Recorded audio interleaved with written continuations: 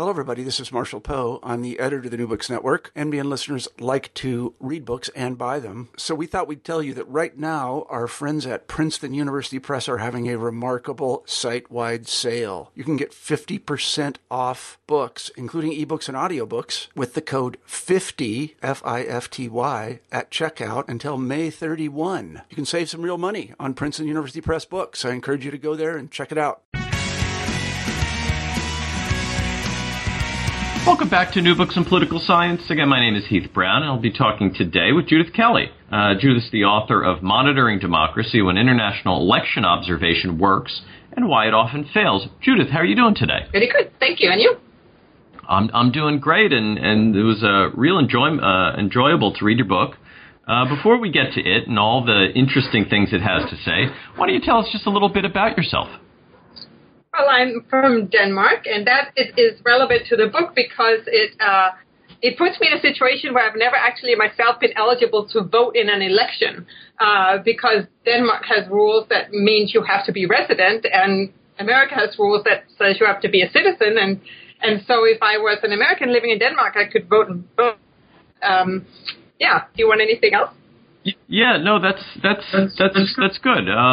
I when I read that, I think that was in your preface that you mentioned that, yeah. And I thought that was just so intriguing, and we all find our motivations in such interesting places, and I thought that we'll have to find somewhere that you can cast a vote for your next book, and it can all be about a memoir of your own writing, your own voting pattern. So let's talk about the book. Your book's about election monitoring. Something that I think people hear about, but you've really studied it intently. Election monitoring has been on the rise. I wonder if you could walk us through where this idea comes from, and where did it start, and why this recent spike? Way back to where the first notions of this type of supervision occurred. A lot of it was with decolonization, and the UN was sort of supervised various types of voting procedures that had to do with countries getting reestablished or established, and then the OAS, the Organization of American States, was the first regional organization to really practice it sort of more comprehensively, but pretty much just on a kind of symbolic way. They would send some observers and they would say everything's fine.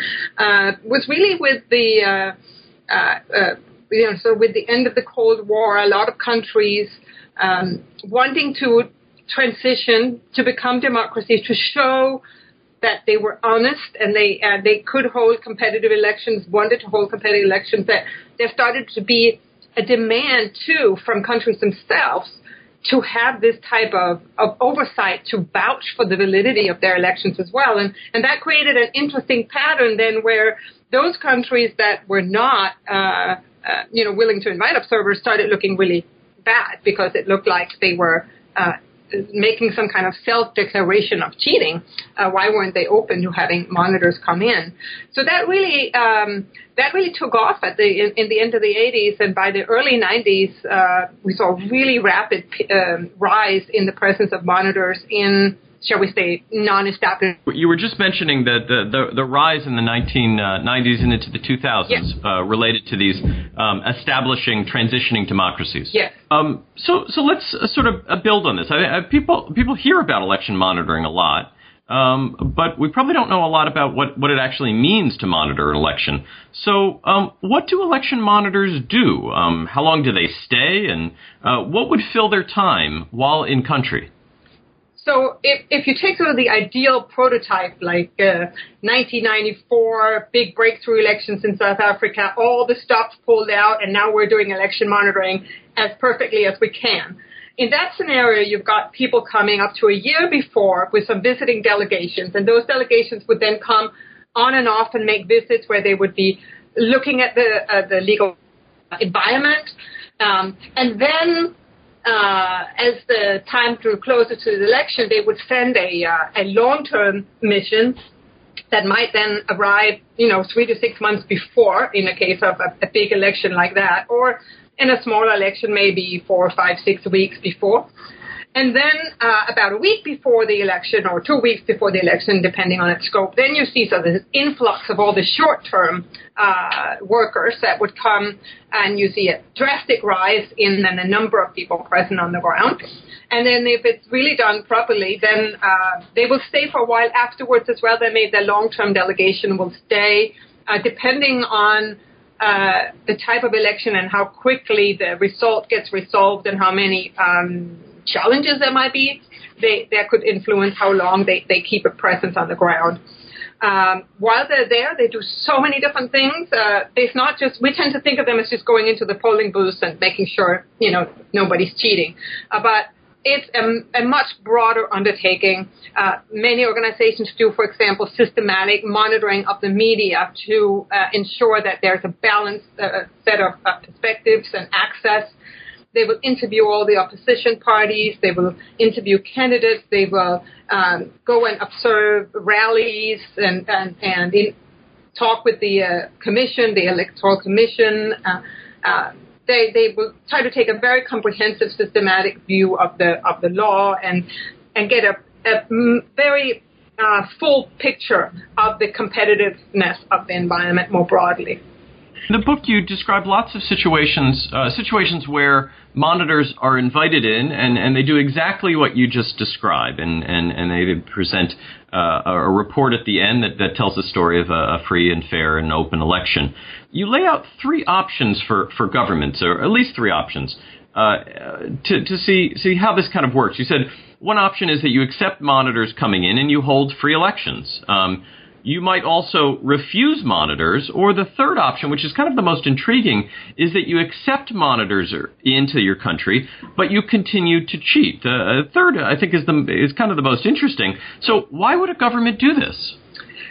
Well, for one reason is that there is a plethora of different types of organizations out there, so it's not obvious that you just invite one organization that's definitely going to condemn all your conduct. But the option that's available to you as a politician now is to invite a mix of different organizations that have potentially many different constraints and motivations themselves, and hope for a mixed set of reviews so that you can sort of spin them against each other. The advantage of doing this rather than just refusing to have monitors in is that you can say that you are running a clean election and look, you're inviting with each other. That looks much better than saying you just refuse to have monitors in. Now, of course, there's if they could just hold an election and not cheat at all, I'm sure they would prefer that. But a lot of times they might even be intending to try to, invite monitors and intending to try to run a clean election. But then they realize as the day gets closer, or even as the election day itself moves on, that they're not going to be cutting it, right? And then they start cheating, maybe more than they had anticipated as well. So there's that side of the game of this, which is the government side. But much of your book sits on the other side and actually looks at the monitors themselves. You introduce some ideas like a shadow monitor. And you also find in some of your empirical research that the Carter Center is the most consistently critical external electoral monitor.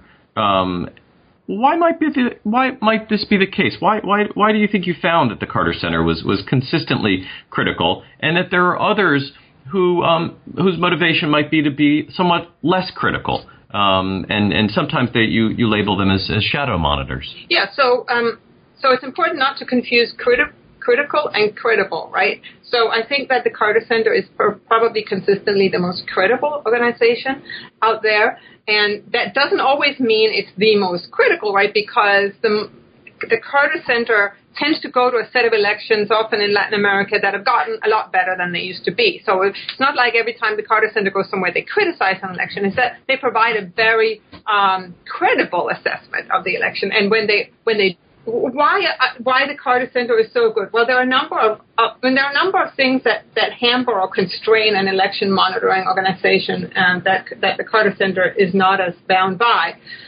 For example, intergovernmental organizations have member states, right? And member states don't they realize they live in glass houses, and they don't want to set a precedent that could be turned against themselves. So we see something like this very very clearly, for example, with the African Union that has a lot of non-democratic member states. It's a lot harder for this organization to be critical because there are so many veto points in the organization, or even an organization first and democratic standards to uphold. But unfortunately, it also has a lot of entanglements in terms of trade agreements and other motivations for why it wants countries to make progress or be on good terms with countries.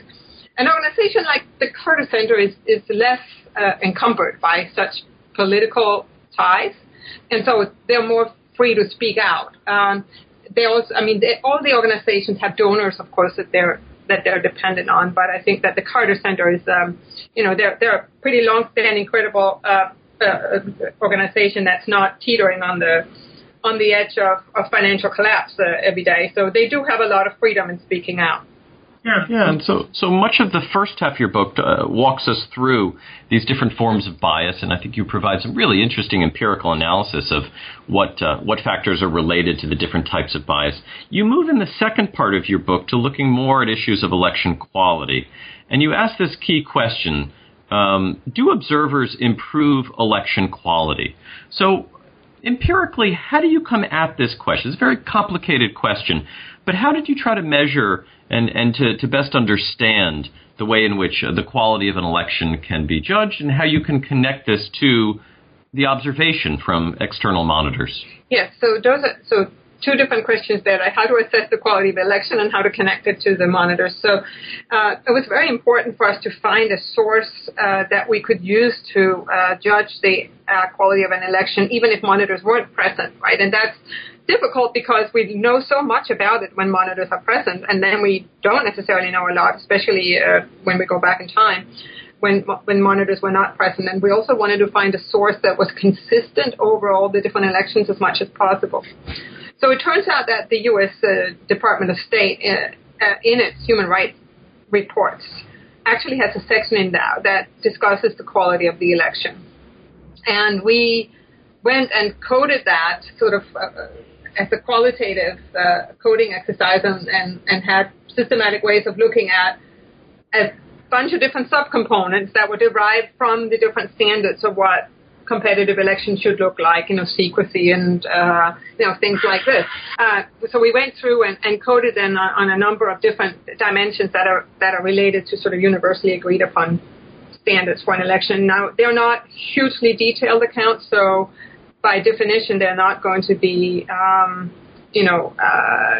very, very in-depth as a source, but we could get an idea about how good that was by then comparing them with the averages for the similar coding exercise based on all the reports when we did have observers present, right? So we could see how biased is the U.S., for example. It could be that the State Department is just very biased. But we found a pretty high correlation. So when there are election monitors present and we had credible reports, we found that our State Department sources were very aligned. So the other thing that we did was in-depth case studies for a number of countries, and that's really important because we were not just interested in whether any given election improved, but we were really interested in the long haul because monitors are in this for the long haul. They come back to countries again and again and again, and they're making a set of recommendations, and they want to know whether those were followed up. And those are very different from sort of just a sense of whether election itself that one day was better or not better, but is there a trend? And so that's what we did as well, really looking in depth, doing process tracing, trying to find out whether the quality of elections were improving within countries over time. The quality of the election. Now, how to connect this with the presence of observers in terms of whether the quality improves is, of course, very difficult because election monitors, of course, don't go to elections based on a random, flip of a coin. They go to elections that had problems. They go to elections that they also think, they may be able to make a difference. So here what we did was use matching, and we tried to come up with a set of elections where monitors were not present that across a number of variables that we know are important in predicting the quality of the elections in separate analysis. We matched elections that were monitors with elections that weren't monitored to come up with some assessment. And that's how we did that. Yeah, it's such an interesting approach that you've taken in the book. When you step back, and the book was published just a couple of years ago, is there any way that you could put this into the context of the most recent elections that we've seen there just over the last couple of weeks? When we're taping this, there have been a couple of major elections. Could you help us just sort of understand or interpret these most recent ones in the context of your book? What would we look to when these reports are going to be coming out? I'm sure they're going to be coming out over the next couple of weeks. What would we look to make our own judgments about the quality of the reports that we read, the 1, 2, 3 or more reports that will come out of different governmental and non-governmental organizations that are doing this kind of monitoring? The difference between, or can it sometimes be a big difference between what monitors say in a press conference shortly after they visit an election and even what they say in a summary statement in the beginning of the report, and then the content of the report itself. Of course, most people don't have time to sit down and read the reports in greater detail, but there's a lot of sophisticated language that goes on in signaling from these observers about the quality of elections. And if you're not used to reading these, you not quite get what they're really trying to say because they're trying to be so diplomatic. So I think that digging in and actually reading, the content of the report, if one really wants to understand what's going on, is critical. Simply going like with these, statements or the summaries up front can be tricky. Yeah, that's I just highly recommend the book. I think for both people who study international relations, quite obviously, this book fits. But for others, I think your approach here and what you've studied is just so interesting. Acknowledging that we've had a couple little technical problems as we've gone here today, could you give us just a little hint of what to expect next? You've this book has been out for a little bit, but what do we have to look forward to? I've actually started a related project, so I'm now working on a project having to do with human trafficking. I have been doing a small follow-up project on related to election monitoring. There's been work coming out that argues that election monitors may simply cheating, so that incumbents are they're cleaning up their act on election day, but maybe they're now doing other types of nefarious things that are going to boost their power to somehow compensate for the fact that they've let monitors in. That's a really important and serious point, and I think it's one that we need to take serious empirically. And I've been doing an investigation into that. I do some of it in the book already, in one of the chapters, but I've been looking into that more systematically.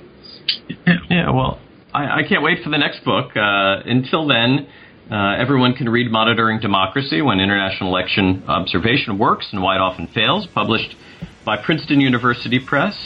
Judith Kelley, apologies for some of our background noise and some of our cutouts, but I think we learned a lot from you today. Thank you very much for your time. You're welcome, Heath.